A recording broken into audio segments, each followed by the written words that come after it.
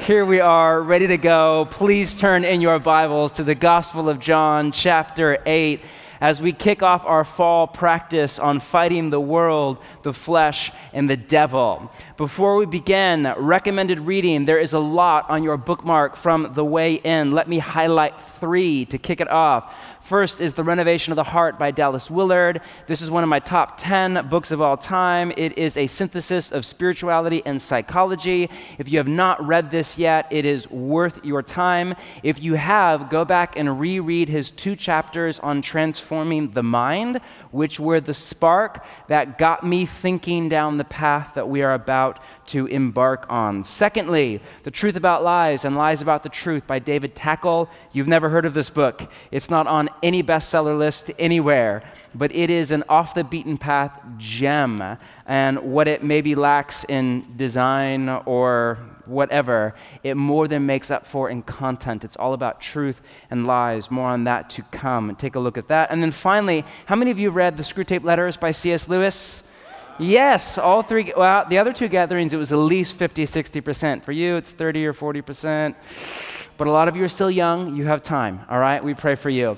This is well worth your time. It is short. It is easy. It is funny. It is a work of satire about the devil that is at the same time a profound intellectual exploration of a whole other dimension of reality. Pick it up. All 3 books are available for sale out at our info table or through our online bookstore. That said, John chapter 8 is hopefully open in your lap. There is evil in the world. And thank God, there is also good. A few days ago, I went on a run through Forest Park and down through downtown and across the river and down the Eastern Esplanade, and it was an 80-plus degree day. Remember that? It feels like eons ago. Bright, sunny outside, and as I was running back over the Tillicum, I just, with a view to the city right there, I just thought, I live in a modern-day Garden of Eden. And then I got home and I read the news. And that day, the uproar, the reality TV in real time over the Supreme Court nomination. He said, she said. And later that night, in my own home, I lost my temper with my middle boy. And up late into the night, I had to play mop-up and apologize and make right what was wrong. Because there is an evil not only out there in society, but in here in my own soul. And I, for one, feel this fight, this inner tug-of-war between good and evil in my own mind and body. For many of us in the room who find Jesus compelling, the Western secular theories that attempt to explain away evil as a lack of education or a socioeconomic or sociopolitical issue or problem or some hangover from evolutionary psychology fall flat of our human experience. And the solutions even more so. Teachers of the way of Jesus, on the other hand, for millennia now, have opened up a whole other dimension to reality, a whole other lens by which to view good and evil, and have used the language of the 3 enemies of the soul, the world, the flesh, and the devil, come on, to put to words this sense we all feel, follower of Jesus or not, it's just the human experience, of a fight, of a war of sorts in our society and in our own soul. Now, this exact language of the 3 enemies of the soul is not used by Jesus or the writers of the New Testament, but these words, the world, the flesh, the devil, all are, and these ideas run all the way through the library of Scripture. So on the docket for the fall is to explore what Jesus and teachers of the way have said over the years about this fight, this war of sorts that we're all caught up in. Our agenda is, as Sun Tzu said in that well-known line from The Art of War, know your enemy. Or in our case, know your enemies. Our agenda here is just to unmask his stratagem in order, as an apprentice of Jesus once said in a letter that some of us have come to believe was far more than just a letter, fight the good fight of the faith. That said, we thought we would kick it off with the devil just because. John chapter 8, verse 31. Let's read what Jesus has to say about the devil. To the Jews who had believed him, Jesus said, "If you hold to my teaching, you are really my disciples or apprentices. Then you will know the truth," and read it with me, "the truth will set you free." One of Jesus' best known teachings. They answered him, "We are Abraham's descendants and have never been slaves of anyone," which, by the way, is a little bit of ironic. Have you read the Old Testament? That's a little bit less than true. "How can you say that we shall be set free?" Jesus replied, "Very truly I tell you, everyone who sins is a slave of sin." More on that later. Now, a slave has no permanent place in the family, but a son belongs to it forever. So if the Son sets you free, say it, you will be free indeed. Now, I know that you are Abraham's descendants, yet you are looking for a way to kill me because you have no room for my word. I'm telling you what I have seen in my Father's presence, and you're doing what you have heard from your father. Now you're thinking, who is their father? "Abraham is our father," they answered. "If you were Abraham's children," said Jesus, which is Jesus for wrong answer, "then you would do what Abraham did. As it is, you are looking for a way to kill me, a man who's told you the truth that I heard from God. Abraham did not do such things. You are doing the works of your own father." And again, you're thinking, who is their father? "We are not illegitimate children," they protested. Now, the word there in Greek is another word. It's not illegitimate children. There's an innuendo here about Jesus' parentage and how Jesus was born out of wedlock. A far more accurate translation is, "We are not bastards like you are." The only father we have is God himself. Jesus said to them, "If God were your father, you would love me, for I have come here from God. I have not come on my own, God sent me. Why is my language not clear to you? Because you are unable to even hear what I have to say. You belong to your father," wait for it, "the devil. And you want to carry out your father's desires. He was a murderer from the beginning, not holding to the truth, for there is no truth in him. When he lies, he speaks his native language, for he is a liar and the father of lies. Yet because I tell you the truth, you do not believe me." How are we doing? Welcome to church. Happy you are here. Give me a bullhorn. Let's go. Right out of the gate, notice a few things from Jesus' take on the devil. First off, for Jesus, let's start here, there is a devil. The devil, which in Greek is diabolos, where we get the word diabolical, and which in Greek is from a verbal root meaning to slander or to accuse. So more literally, it's the slanderer or the accuser.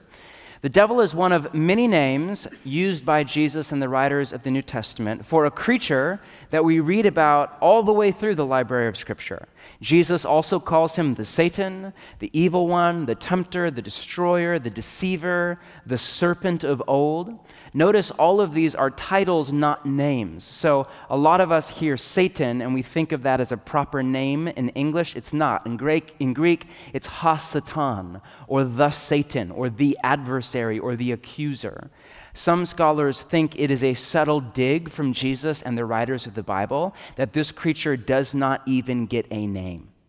3 times Jesus calls this creature the ruler of this world. The word ruler is archon in Greek, and it was a political word for the highest ranking position in a government. To Jesus, this creature is the most powerful and influential creature in the cosmos.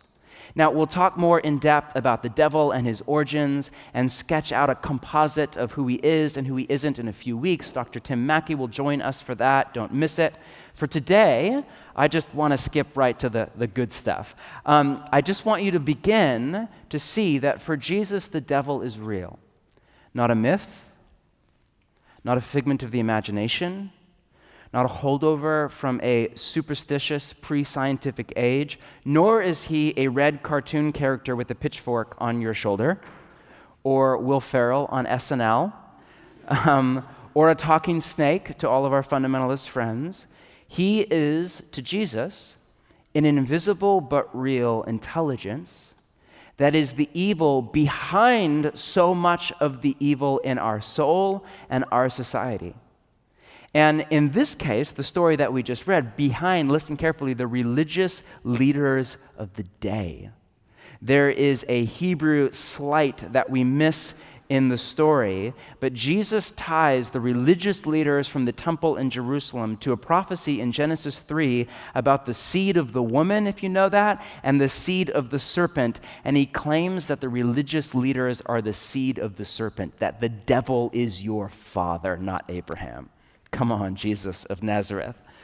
In other places, he does the exact same thing with the Roman Empire, where he says, okay, there's an evil, yes, it's a human evil or a socio-political evil or an institutional, but behind that evil is a whole other evil at play. Now, if you are here tonight, and to you that sounds crazy. In all honesty, you just think, Jesus, you have some great things to say about love, that whole love your neighbor as yourself thing, brilliant, the golden rule, I'm down for that. Relationship advice, you have some great stuff to say, Jesus. But this whole part about the devil is wonky. Now we know better. We have Wikipedia. I went to community college. I'm afraid I know better, Jesus. Right, whatever it is.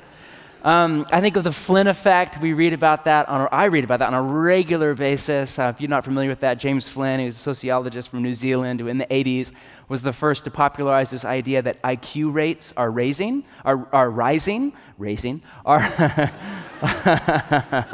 exactly, are rising decade over decade, and he basically said that you're smarter than your grandparents, and of course, this idea went off like a hot minute all over the Western world because it fit like a glove into the progressive worldview, which sees progressives, and Portland is a great example, as the intellectual and moral leaders of society ahead of the narrative arc of human history. Conservatives, by definition, are behind the narrative arc. Progressives are, by definition, progressive ahead of the narrative arc, and so it just fit right in. We're smarter than ever before. We know better than all of those people from the ancient world who did not have science, who did not have internet access, who did not have higher education, all of that. Never mind the fact that the Flynn effect has been thoroughly debunked by pretty much everybody, from Malcolm Gladwell to every researcher who's ever looked into it. Even Flynn himself says it's bogus now. And all the recent research, you still read about it though all the time, all the recent research says that we are no more intelligent than human beings were 30,000 years ago. We have more knowledge, but knowledge is not the same thing as intelligence, and intelligence is still not the same thing as wisdom. All that to say, it's really easy for us to just fall into what C.S. Lewis called chronological snobbery. And just think, well, now we know better, Jesus, you just did not know what we know about whatever. And if that's you, I get it. That is the air we breathe. Here's all I'm saying. I invite you to suspend judgment for the next few weeks and just consider, what if Jesus knows better than you or I the true nature of reality? What if Jesus and the writers of the Bible and all sorts of luminaries down through history, and still hundreds of millions of people in the East and Africa and South America to this day, what if they have a whole other lens of reality, to a dimension of reality that we in the Western secular world are blind to? All I ask is that you suspend judgment and you open your mind to that possibility. Because for Jesus, the devil is real. Secondly, notice that for Jesus, the devil's end goal, his agenda, is to murder. Again, I'm tired. To murder, ER, period, end of sentence. Right? He is a murderer from the beginning. To murder is to wipe out all life. As Jesus says a few chapters later, the thief comes to steal, kill, and destroy. The devil is like, the caricature of a villain in a movie, just hell-bent on destruction, whose malevolent intent is just to tear it all down.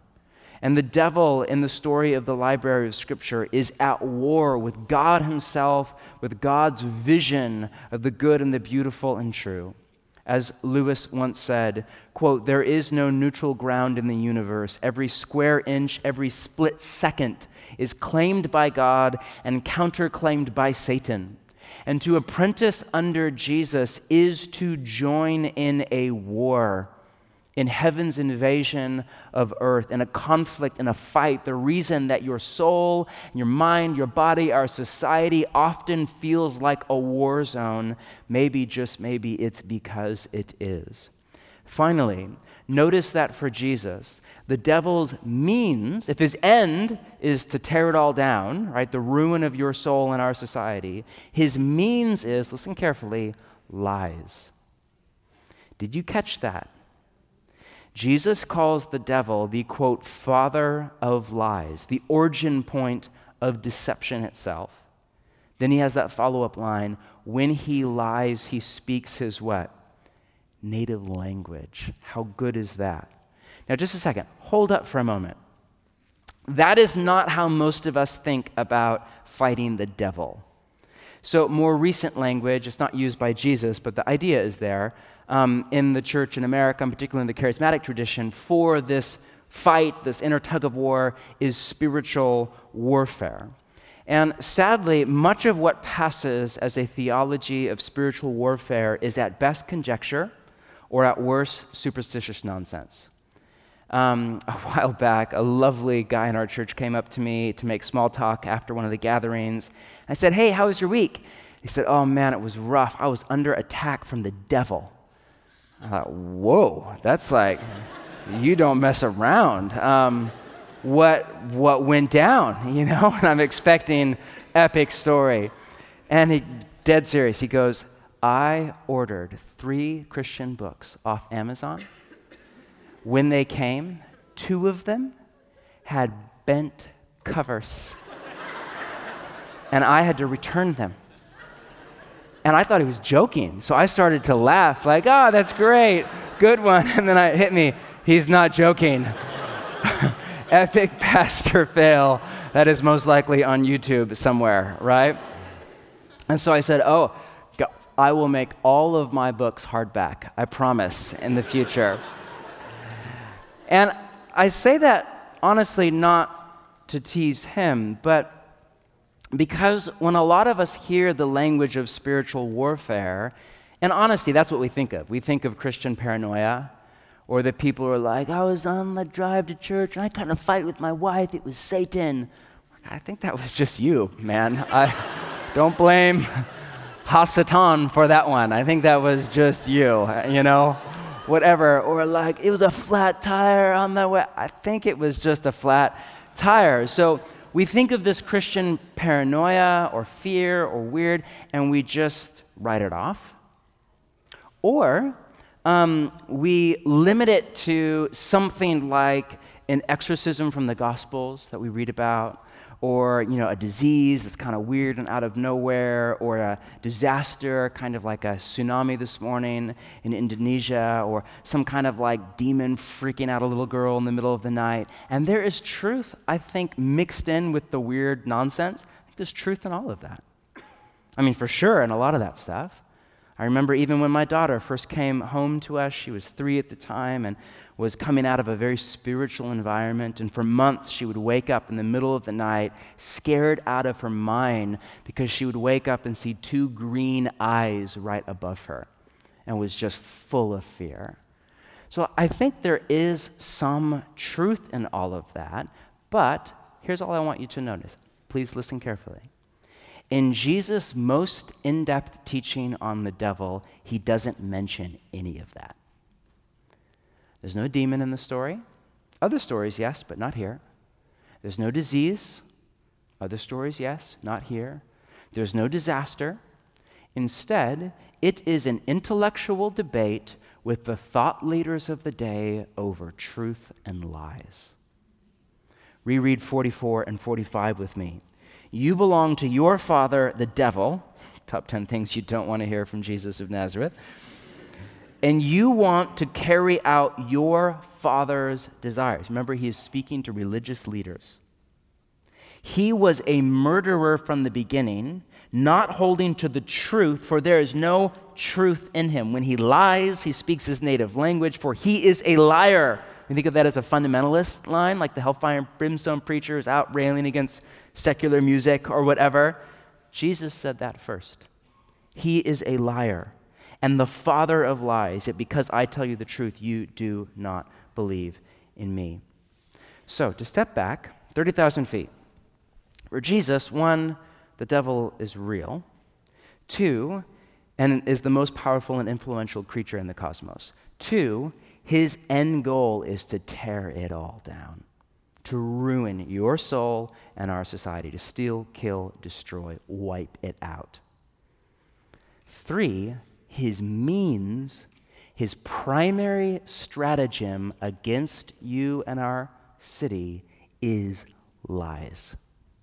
All the other stuff, the demon, the disease, the disaster, the wonky flat tire on the way to church, all of that is second tier, third, fourth, fifth, and down. Doesn't mean it's not legitimate.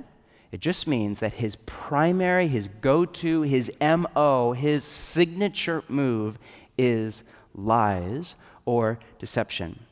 Therefore, Jesus sees the fight against the devil as a fight to believe truth over lies. Are we tracking? Now, let's take a step back for a few minutes and do a little philosophy, okay? I know just enough to be dangerous, so if you're a philosophy major, go easy on me, all right? But stay with me. This next part is a little heady, but I think it has the potential to unlock a whole new dimension of freedom in your life as it has in mine. To begin, what is truth? The question of Pilate 2 millennia ago that is still around today. The best definition I know of truth is reality, or that which corresponds to reality. And the best definition of reality I know is what you run into when you are wrong. If I say, I believe I can fly, and I walk off the top of a building, reality is what I hit a few seconds later and a whole lot of pain. Hence a cliche like a dose of reality. Or the cold, hard, what? Truth. When we say that is a lie, what we mean is that statement, that claim, that tweet, that whatever, does not correspond to reality. When I ask my 2 boys or my children, who left the wet towel on the floor? Hypothetical scenario would never happen in the Comer household. And when Jude says, it was Moses, and Moses says, what? That is a lie. What he means, it was Jude. What he means is that does not correspond to reality. And then when I asked Jude, is that your final answer? Maybe. Hypothetical scenario did not happen last night, I promise. So, truth is reality, and lies are the exact opposite. Lies are unreality. Now, stay with me. We all live from what psychologists call mental maps of reality. Sociologists use the language of worldview, postmodernists of the meta-narrative, followers of Jesus, talk about our faith, whatever you want to call it. I love this idea of mental maps. We have literal mental maps, such as the route to work or school tomorrow morning. So right now, in your mind's eye, you hopefully have a mental map of how to get from your apartment or your house or your mom's basement, whatever it is, no judgment. Well, a little bit of judgment, but we're happy you're here. Of how to get from your home to the office or the job site or your class. If your mental map is true, if it corresponds to reality, then you get in your car tomorrow morning or walk onto TriMet or get onto your bike, and 20, 30 minutes later, you arrive at your destination, hopefully on time and not in trouble with your boss. But if your mental map is a lie, if it's not true, if it does not correspond to reality, you end up lost in Gresham or who knows where, and late for work and in all sorts of trouble.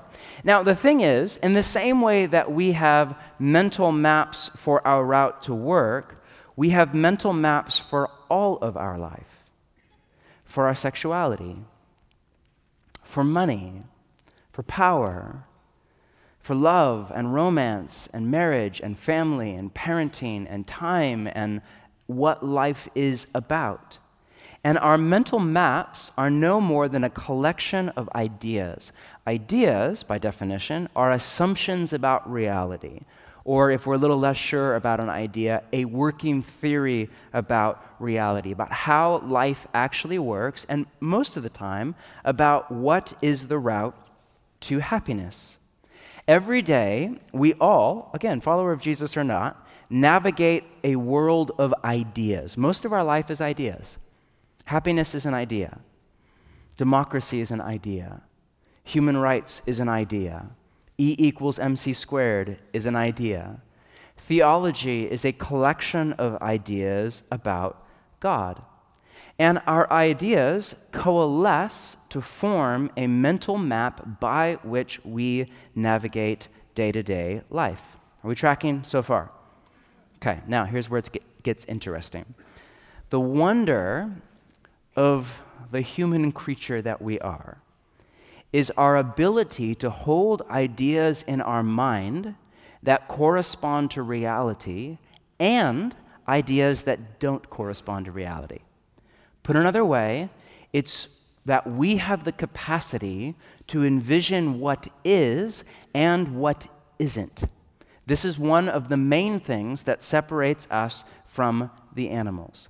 Even if you buy the evolutionary explanation of human origins, maybe you're full on, maybe you're a skeptic. Even if you buy it, all the recent research, not from followers of Jesus, from hardcore secular thinkers, as popularized by Yuval Harari and Sapiens and others, is that the bumper sticker of evolution as this neat, tidy, linear ape to Homo erectus to Homo sapien is way off track.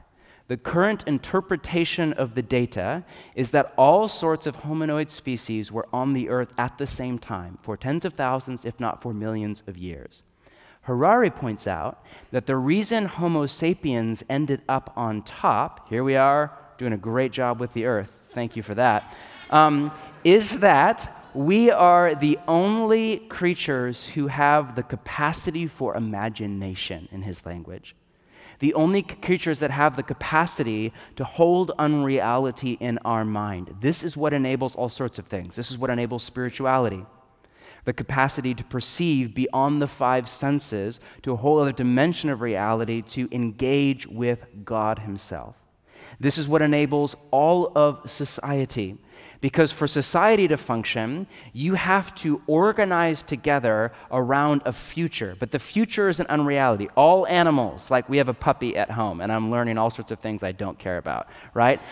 Animals, a dog is a great example, live in the present. Come here, and all of a sudden there's a tail, and it's like running in circles, right?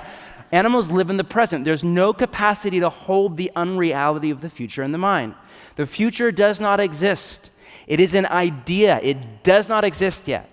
So human beings have the capacity to hold the unreality of the future in mind and then work together as a community to bring that future to pass, what we call society.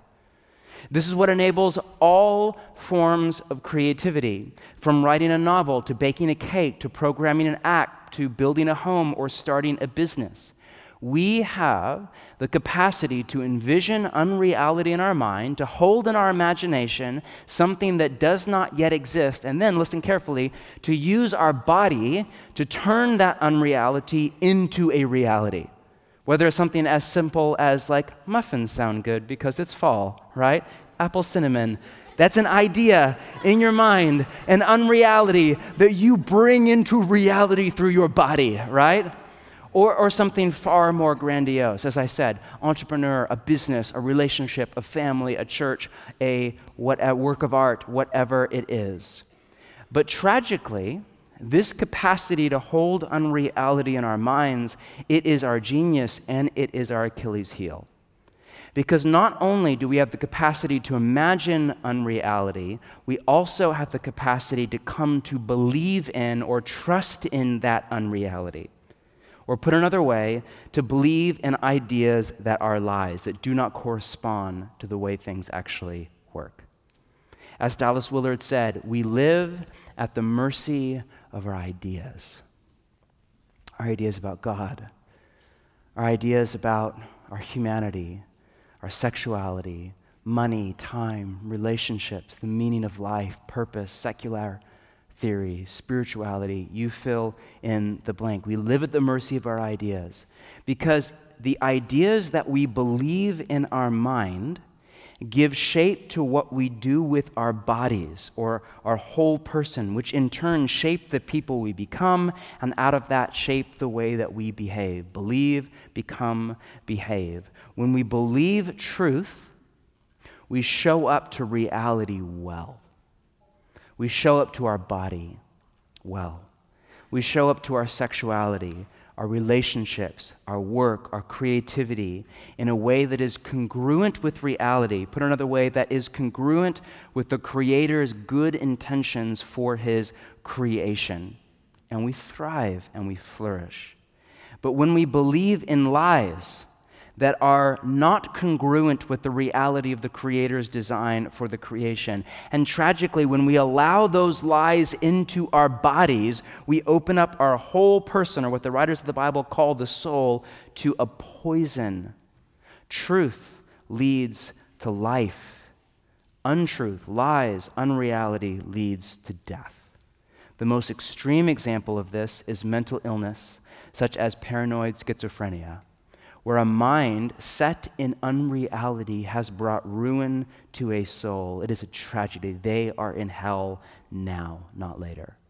Those of us that live and work and worship Jesus in the city center see this play out on a daily basis. But regardless of where you live, a far more common example is the many people who navigate life by mental maps that are off, who follow a lie, who live in denial of truth, of the way things actually work. All that to say, the cold, hard truth is that our mental maps, the collection of ideas by which we navigate life, are often wrong. In all honesty, are often horribly wrong, and lead us not to life, but to death. Now, philosophy class over. You still alive and awake? Back to the devil. Ground I'm a bit more familiar with, all right? Jesus, listen carefully, Jesus calls the devil a liar. And his case study of the devil's stratagem is a story that he alludes to here from Genesis chapter 3. You know the one with the talking snake? You all know the one with the talking snake. We'll get to it next week. We'll turn there more in depth. For now, again, just set aside, is this mythology? Is this history? Is this what? Just set aside for now. Whatever it is, it's true of the human condition. And in this story, you have that story in your mind. Most of you, even if you're new to Jesus, you have the gist of that story in your mind. Remember, when the snake, who's there, an early personification of what Jesus later, this creature that Jesus later called the devil, when it comes to Eve with malevolent intent to ruin her soul and her society, it does not come at her with a stick, but with an idea. It does not come at her with a sword or a tank or a predator drone, but with an idea. More, and not just any idea, a lie. The psychologist M. Scott Peck, in his groundbreaking work, which is a bit old now, it's from I think the late 80s, People of the Lie, which at the time, I'm not a therapist, but I know, again, just enough to be dangerous, but it was a kind of an aftershock across the Western world. He started out as a secular psychologist, and then later in life, I think in his late 40s, came to trust that Jesus is reality and started to follow Jesus much later in his life. And he was the first to really, who was well respected at an international level as a leading thinker of the day, was one of the first to ever do research on good and evil and good people and evil people, because psychology is by definition, a derivative of the scientific method, and the scientific method is supposed to be value-free. Now you can't, which is why there's very little research or reading on good and evil and what makes people good and what makes people evil and how you cure evil and flame good in people, because in order to do that, you have to make a value judgment. Because good or evil are moral statements. You have to say, this is good, this is evil, this is moral, this is immoral, right? So he comes out with this groundbreaking idea in psychology. There are evil people in the world. To which all followers of Jesus were like, yeah, we've been saying that for a few millennia. We're pretty sure that's not new information. But at the time, it was like, whoa, you can't say that. Oh my gosh. Anyway, book's called People That Lie. In it, he calls the devil a real spirit of unreality. And his basic thesis, his working thesis of how people turn evil, is when people believe lies, believe ideas that do not correspond to reality. And then, with their body, not just their mind, they begin to live as if that lie were true. Tragically, what often happens is what was unreality becomes reality. What was a lie becomes true. Case in point, if you believe the lie that you are unlovable, you're dirty, you're not worthy of love and respect, however that lie comes to you, most likely through your life experience, a parent wound, a family of origin, a body or personality that does not fit the cultural definition or ideal, however that lie comes to you, if you believe it, in that moment it's a lie. It's not true of you. You're not unlovable. You're not dirty. You're not unworthy of love and respect. You're a human being in the image of God. But if you believe that lie, and then you begin to live as if that lie were true, and let it color or discolor all of your relationships, your interaction with members of the opposite sex, of the same sex, how you live in community or don't live in community. Tragically, a year goes by, 2, 5, 10, and what can happen, not always, but what can happen is it can become true of you. You can become the kind of person with ruin in your soul who the way that you interact with other people, the defensive, the anger, the insular, the insecurity, the standoffishness, you can become the kind of person who is not that lovable by most people until, if and when you are set free by the truth of Jesus. It's a whole other thing. We'll get to that soon. That's his basic thesis. Apply that to all sorts of other examples. If you believe the secular lie or idea that you are an animal with time and chance on your side, that sexuality, gender itself, marriage relationships, this is just no more than a social construct from the patriarchy to oppress you and limit your freedom. If you believe that, and then you begin to live as if you're an animal, sex is just biological, it's just play, morality is all a social construct, you know what you end up with? You end up with Me Too. You end up with a few decades later, people who have been told for decades, you are an animal and all sexual norms are a traditional limit to your freedom. You end up with people who live into that lie, and then tragically it starts to become true. People behave in ways that are dehumanizing and lead to death and not to life. And we see it play out every single week in the news. This is exactly what we see all the way back in the Garden of Eden. In Genesis 3, from the very beginning, the devil's go-to strategy of what we have come to call spiritual warfare has been against humanity that of lies. And if you think of that story of Genesis, again, we'll do more work on this later. This is essentially a two-part teaching. I did not have time for it in one talk. So this is part one. We'll go to Genesis 3 next week. If you think about that story in your mind, think about it, pay close attention. The nature of his strategy, the nature of his lies are deceitful ideas that play to disordered desires that are normalized in a sinful society. Let me say that again. That is essentially my working thesis for the next month of our time together. His strategy, if the devil has a primary strategy, it's deceitful ideas that play to disordered desires that are normalized in a sinful society. So listen carefully. It's not just deceitful ideas or lies that have no emotional value. Not like the devil is there in the back of your ear. Elvis is alive. Believe it. believe it, live as if it's true. Like, that doesn't do anything for me. You know what I mean? Like, great news for Elvis or his granddaughter or whatever. But that has no emotional bearing on my life. Who cares? It's deceitful ideas, listen, that play to our disordered desires most of the time for happiness, or what the New Testament later calls the flesh. We'll talk in depth about the flesh next month. For now, placeholder, when you hear that language of the flesh, just think your disordered desires. The animal, primal desires in you away from what is good and toward what is evil. It's not just that we do evil that is the problem, it's that we want to do evil.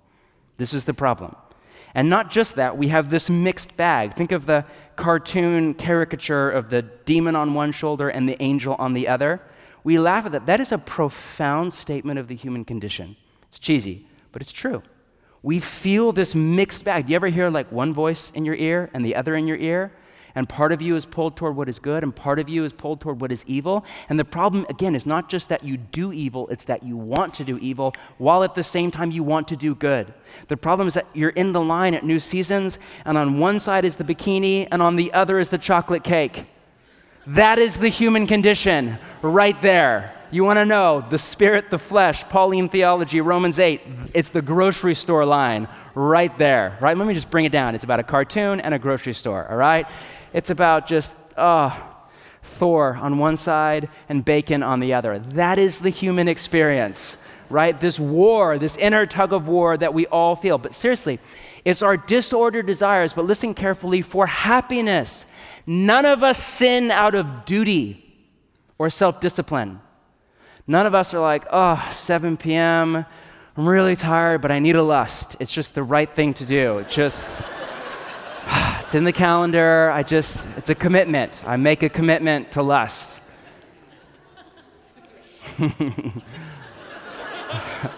No, we sin because we believe a lie about what will make us happy. And we think, in that example, that to turn a man or a woman into an object for our sexual self-gratification will make us happy because, again, we confuse pleasure with happiness, and the two are not the same. We believe all sorts of lies, deceptive ideas that play to disordered desires for happiness, and then those disordered desires are normalized in a sinful society, or what the writers of the New Testament call the world, or what most millennials like myself just call culture. Now we'll talk about all of that next month. So for now, when you hear that language of the world, just think of a system of ideas that are institutionalized into evil. Because the devil's aim is to inject ideas not only into your mind and my body, but into the systems of the world itself. Education, government, entertainment, journalism, technology, the church. Who's in trouble here in the story? It's not those liberals or those conservatives or people in Washington, D.C. It is the religious leaders at the temple in Jerusalem. How does the devil ruin the church from the inside out? With ideas that are lies, that are deceptive ideas that play to disordered desires, whether that disordered desire is a racist desire or a prejudice or a greed or a desire for self-help or whatever it is. All he has to do is get in there with a deceptive idea that plays to a disordered desire that is normalized in a sinful society. Remember, ideas are his primary MO, not just for you, but for our society as a whole. Most of us get that ideas have consequences and that some of them are really dangerous. Hence the running debate right now between free speech and political correctness and all of that. And some people actually think that some speech should be illegal in public or online or in the church or whatever it is. That's because we get that some ideas are so dangerous they have the potential to ruin not only your soul but society itself. Low-hanging fruit example, because it's somewhat fresh in our psyche, is Nazi Germany, which again, we forget because the caricature of a 1960s movie about World War II, we forget that prior to the two world wars, it was Germany that was the leader of Western civilization. Not America. We were like the backwater people over here on the other side of the pond. Not England. They were like weird with tea and that kind of stuff. It was Germany. Germany was the apex of Western civilization by pretty much any metric system. Art, architecture, music. How many famous composers do you know that were German? Yes, pretty much all of them. A few Italians made it in, but other than that, it was pretty much all the Germans. Theology was the birthplace of the Reformation, some of the greatest minds in Western Europe. Science, technology, they were decades ahead of the rest of Europe in technology. And socio-political theory, academics, education, urban planning, they were the apex of Western civilization. And then in a few decades leading up to World War I and then World War II, the entire society was destroyed from the inside out by what? By ideas. By deceptive ideas about race, about ethnicity, about nationhood that played to disordered desires for power, for control, for money, for honor, for pride, that were normalized in a sinful society.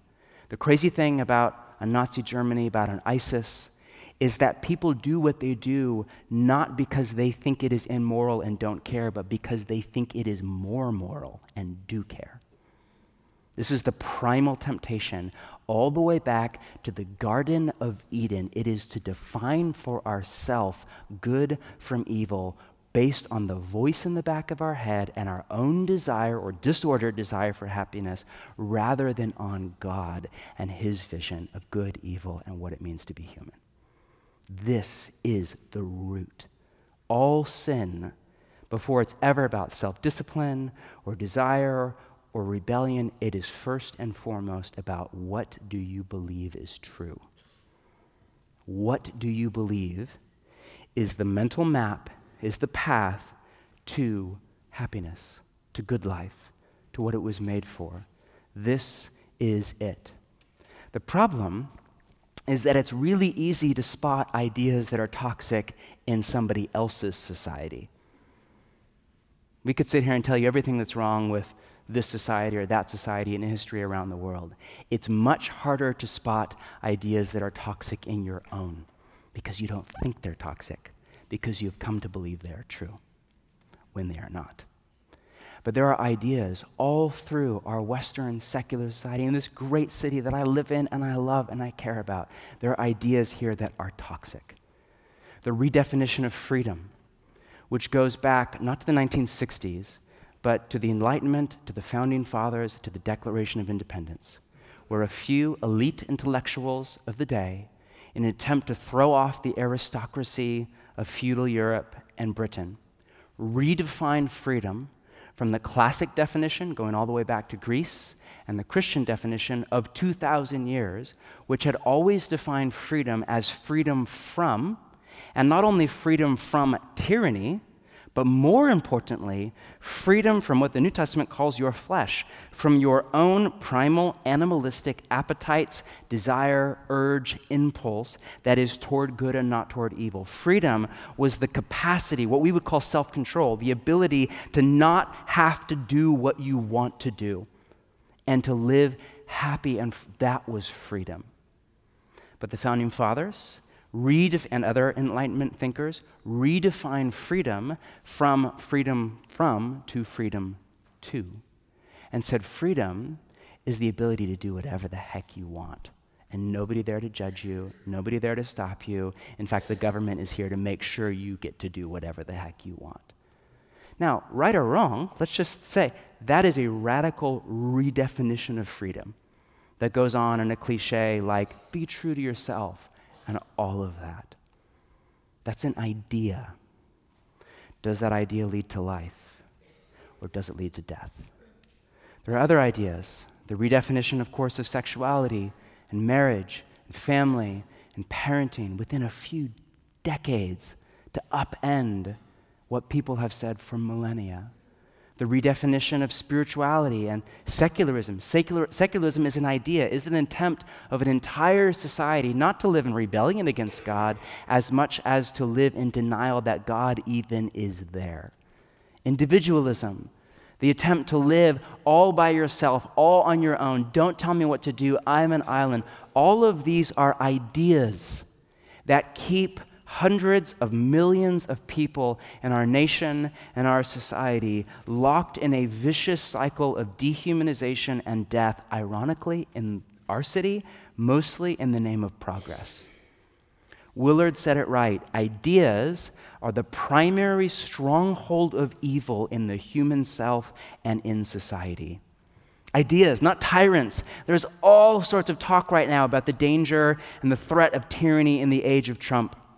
But we forget that ideological tyranny is a far greater threat than political tyranny. In fact, the latter flows from the former.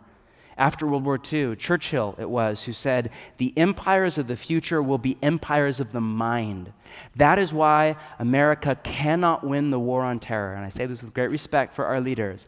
But jihad is an ideology. You cannot fight an ideology with a machine gun or a drone. Most of the time, you just pour fuel onto the fire.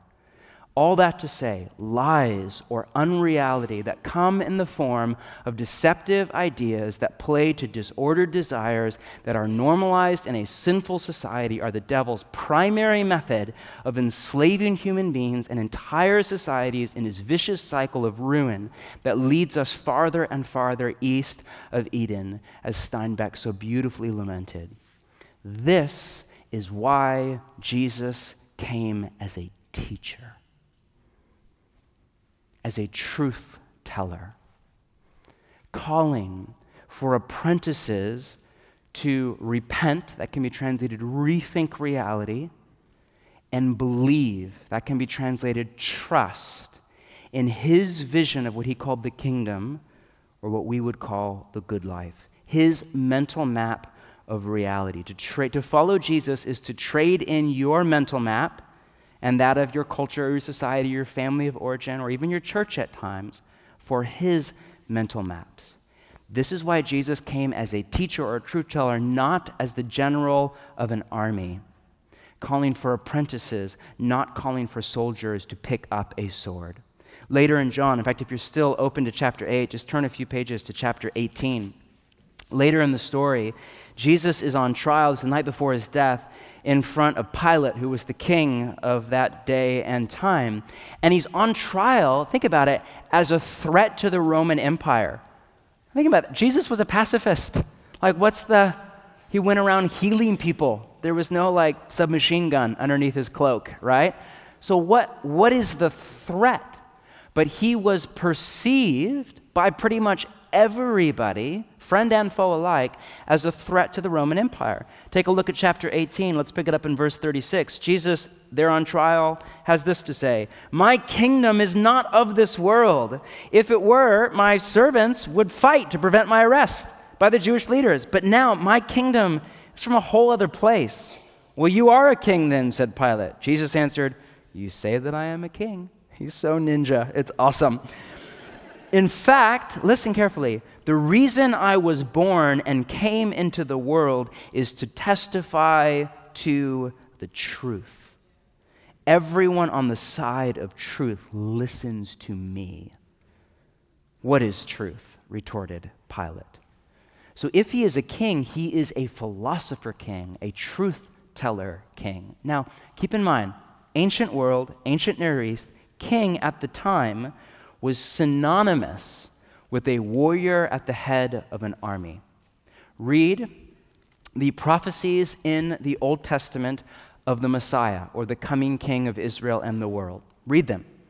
Many of them, not all, but many of them portray the coming Messiah as a warrior or a warrior king. It comes as zero surprise that pretty much everybody, from Peter to Pilate, are just waiting for Jesus to take up a sword, rally an army, and fight off the Roman Empire. That was the Messiah's job. The Messiah was supposed to be a warrior. And then here comes Jesus, Sermon on the Mount, teaching on nonviolence, what later inspired everybody from Gandhi to Dr. King to Mandela. Jesus was a warrior, though. All of those prophecies were true. But listen carefully, he radically redefines that war. For Jesus, the real enemy isn't Rome, It isn't the corrupt temple aristocracy in Jerusalem. The real enemy or enemies are the world, the flesh, and the devil. You want to know what the most quoted prophecy from the Old Testament is by the New Testament writers? Psalm 110. Go look it up on your own time. It's a war prophecy. It's violent, it's bloody, it's angry. It's about how the coming Messiah would wipe the blood of his enemies on his feet. And it's about Jesus. And all of the writers in the New Testament who are well aware of what Jesus had to say about nonviolence and love your enemy and all of that said, yeah, that's about Jesus. He was a warrior, but he radically redefined who the real enemy was behind the enemy. Your enemy isn't, as Paul would later write, flesh and blood. It's against the powers. It's against the principalities. It is against the evil behind the evil. And his weapon wasn't a sword or a chariot or a machine gun or a drone. It was truth. And his means wasn't courage on the battlefield. It was self-sacrificial love through death. Because it is by lies that we are enslaved. As Paul later writes, quote, taken captive by the devil to do his will, end quote. And it is by truth that we are set free. As Jesus himself said, I am the way, the truth. Not I have truth on offer. I am the truth. Bomb, drop it right there. Capital T, I am the reference point for all reality. And then he later said, we read it a minute ago, you will know the truth and the truth will set you what? Free. All of which means as we begin to land for the day, that our fight against the devil, before it's ever about demonization, how to do an exorcism, whatever that thing is, healing, the disaster, all of that stuff. Before it's ever about that, it is first and foremost the fight to believe truth over lies. And to internalize the truth of Jesus over the lies of the devil. Because truth or lies, have zero power over us until we believe them. You hear lies and you hear truth every single day, and so do I, and it has little to no effect on you until you internalize it.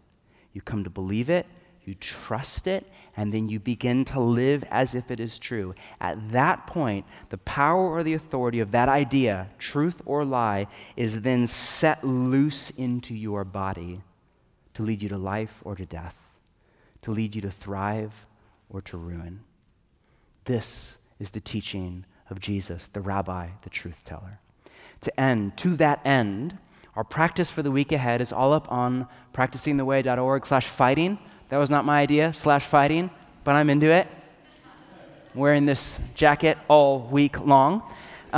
We have 2 exercises for you. One is for you to do with your community. Basically, the idea is just to, after dinner this week, set aside 10 or 15 minutes in the quiet, just all sit in the same room or whatever, but in the quiet, to attempt to identify the lies that you have come to believe. Now, this is tricky because most of us, the lies that we have come to believe, we think are true. And so another way to phrase that is just to create a little space, to open your mind to the thoughts of God, and ask the Spirit to direct deposit into your mind and imagination, to bring to the surface of your thinking thoughts, ideas that you have come to believe that are true, that are actually not true. And then after 15 or 20 minutes of that, just circle up with a triad, 2, 3 people, same gender, that you feel safe with, and just share. I think I have come to believe this, and I'm not sure it's true. And then speak truth over one another. This is a delicate moment. Don't give a pat answer. We don't need a pep talk. The best thing you can most likely do is just read a scripture and pray. Or maybe speak truth of you are this, that, the other. Stay on firm ground of the teachings of Jesus. If at some point you disagree with the teachings of Jesus, we invite you to just sit quiet in that moment out of love and respect for Jesus and for the person across from you and his or her attempt to live into Jesus' vision of reality. The second exercise is one for you to do on your own, and it's just kind of step 2. Once you have started to identify lies that you have come to believe, we have a little worksheet for you, and there are kind of 6 blocks just for you to work through that paradigm of what's the deceitful idea, just write that out, and then see if you can tie it to the disordered desire underneath it. Write that out, and then see if you can figure out or write out how it's normalized in our sinful society.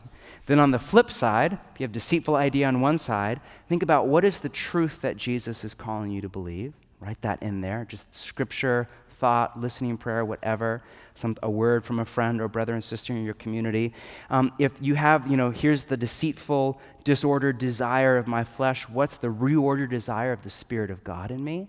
And then if this is what's normalized in my sinful society, what is the new normal of Jesus' vision of life in the kingdom of God? And again, the attempt here is to uproot the lies that you have come to believe that right now are a poison in your soul, and to instead internalize the truth that will set you free to show up to reality and thrive. Now to end, we're just getting started. We'll talk more about lies and truth and the talking snake and all of that next week.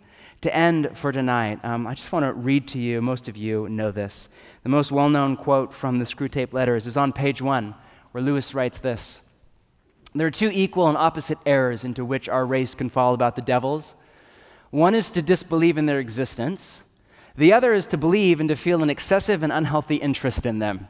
They themselves are equally pleased by both errors and hail a materialist or a magician with the same delight." Or as another 20th century intellectual savant said, Kaiser Soze of The Usual Suspects, ironically played by Kevin Spacey, "The greatest trick the devil ever played was convincing the world he didn't exist." For most of us in our city and even in our church, the danger is not that we freak out and blame our cold on the devil or whatever alphabet soup kind of nonsense or superstition.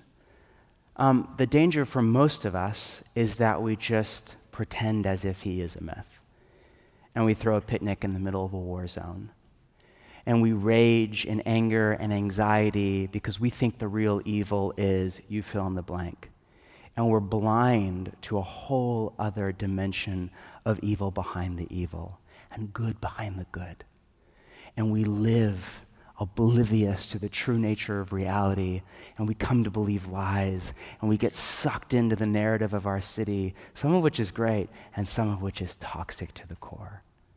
So the invitation to all of us, if you're skeptical on this is such a safe place. All we ask is just suspend judgment and just listen. Open your mind.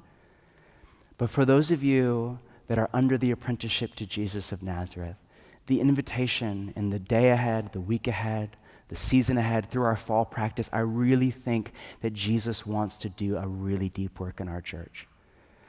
You pretty much never hear people in the vein of church that we're in talk about the world, the flesh, and the devil. It's just not cool.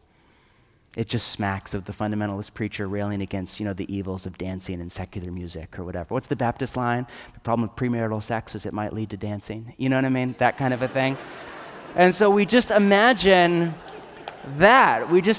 It's so easy. Like the second I drop that line, the world, the flesh, the devil, you're like, oh no, here come the fundamentalist roots, right? All of that. I think that there is a deep work that Jesus wants to do in our church. In a city that says, be true to yourself, i.e., give in to all of your desires with no filter, Jesus would say, live by the Spirit and not by the flesh. In a city that says, culture is culture, just go out and enjoy it, Jesus would say, there's some to enjoy, but there is a world, a system of ideas in rebellion against God and hell-bent on death. Fight it with all that is in you. In a world that would say, just ignore all that superstitious nonsense, Jesus would say, open up your eyes and trust me. Believe in me. I am true. Not me, Jesus. It's late. I'm tired. Trust Jesus. Believe in Jesus. Place your trust in him as the true nature of reality in order to show up to reality and thrive. Let's stand together and pray.